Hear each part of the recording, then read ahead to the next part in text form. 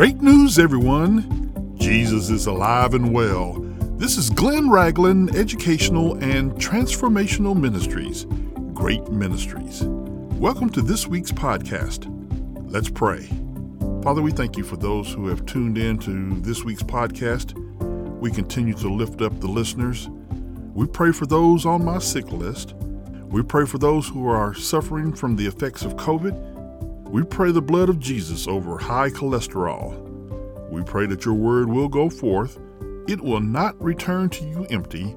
It will accomplish what you sent it to do in the name of the atoning sacrifice, Jesus Christ. Amen. February is also known as the Love Month. So this month, I'm doing a series on love entitled, Who Loves You and Who Do You Love? Today's answer to who loves you: God loves you. My friends, many question God's love because of world events. Some say, if God loves us, why is there poverty, or famine, or war, or murder, or child trafficking, or any number of issues? The simple answer is, it is because of sin. The world that God created is not the world that will be here when He renews the world. That world will be free from sin, and thus will not have the problems associated with a sin-filled world. Until that time comes, we are all stuck with the concerns of this life and how to deal with them. In spite of all the problems facing the people of earth, God still loves His creation. He loves us so much that He gave us free will, or the ability to choose to love Him. He doesn't force us to give Him praise and glory, even though that's what we were made to do. He allows us to reject Him, and when we choose to reject Him, we sin. And we all have to experience the suffering that goes with the sin. So, my brothers and sisters in Christ, the love of God for you and I is immeasurable. Romans 8:35-39 starts with the question, who shall separate us from the love of Christ? The answer, nothing. Satan will try by sending your way grievous trouble, severe trial, or suffering, also known as tribulation. If you haven't had any of those problems in your life, keep living. Have you had great pain, anxiety, or sorrow? This is distress. Have you been persecuted because you are a Christian? Now here's one for you. Does anybody know that you are a Christian? Paul adds famine to the list, and most folks do not know about the lack of food or starvation here in the United States.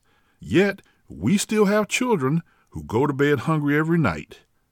Could you see how the doubt of God's love could take hold if you were hungry or your children are hungry?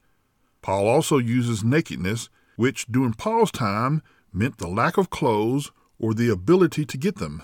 The word peril means the exposure to loss, injury, or destruction, grave risk, jeopardy, or great danger. My Christian friends, if you live in Atlanta, Georgia, you face peril every time you drive the roads as you expose yourself to loss, injury, or destruction. Remember, Satan is trying to separate you, and the Atlanta drivers are certainly Satan's tools. Paul adds the word sword to the list of items that try to separate us from the love of Christ. Again, Satan is trying to convince people that Christians should be killed. This is happening all over the world as the church is under attack. But none of these things can separate us from the love of God, which is in Christ Jesus our Lord. But let me be clear. God loves His creation, but His love in keeping those from being separated, that particular love belongs to those who love God, who are called according to His purpose.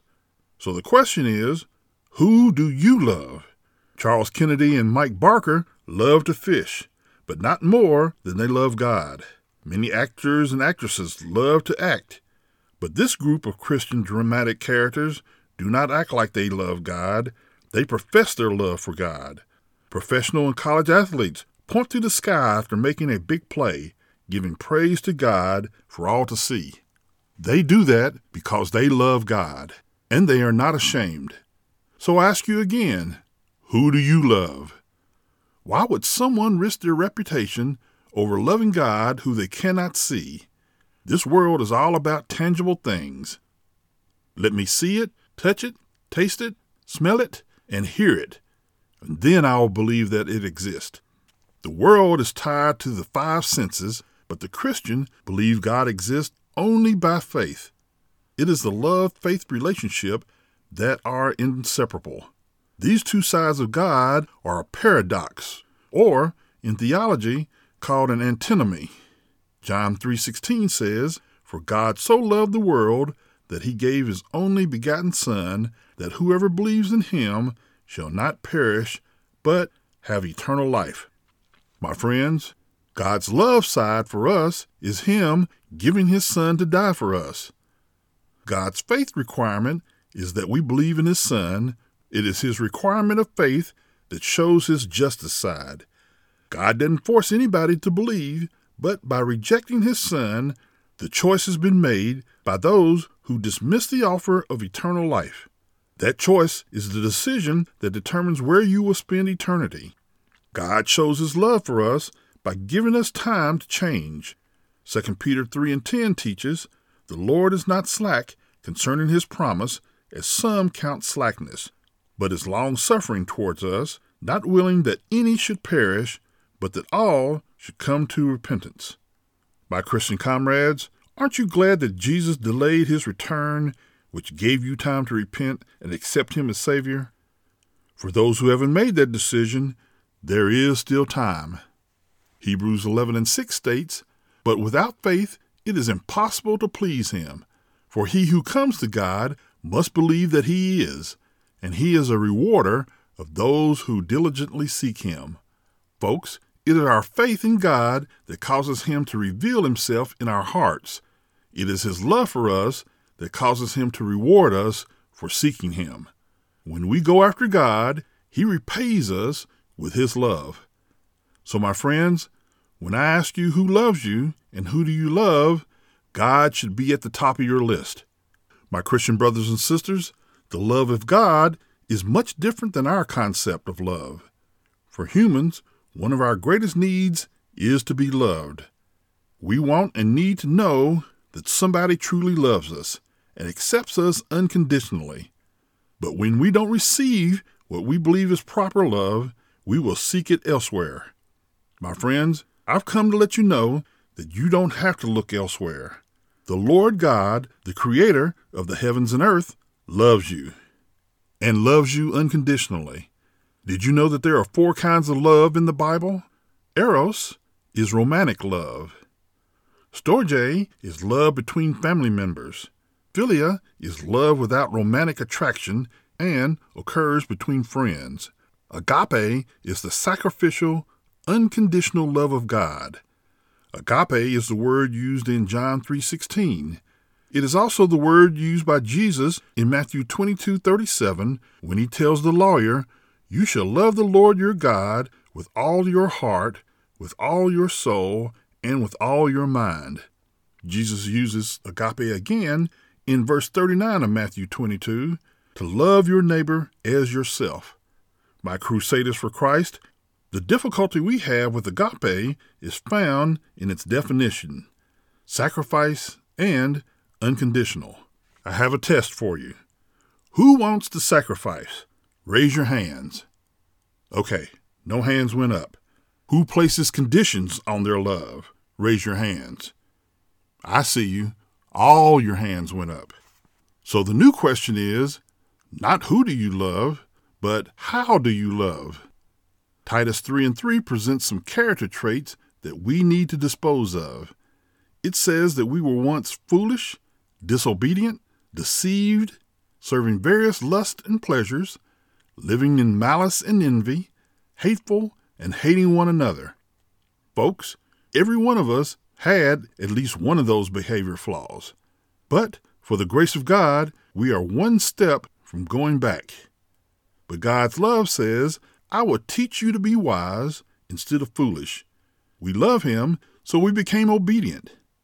He shows us the truth so that we are no longer deceived. He exposes the dangers of our lust and pleasures, and he reveals our malice. He displays our envy, and He declares our hateful attitude.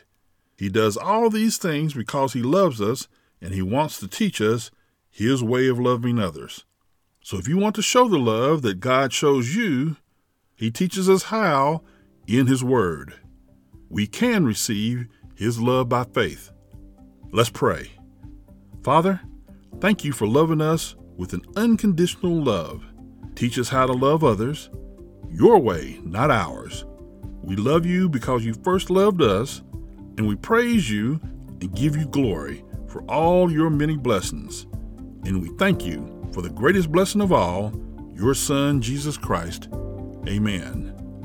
I continue to encourage you to find a good Bible teaching church. Send your prayer request as well as your praise reports to our email address, which is hello@greatministries.org. Please share our website with your friends, your family, your loved ones, and the unsaved. The website again is www.greatministries.org. Stay safe, be blessed, and have a great week.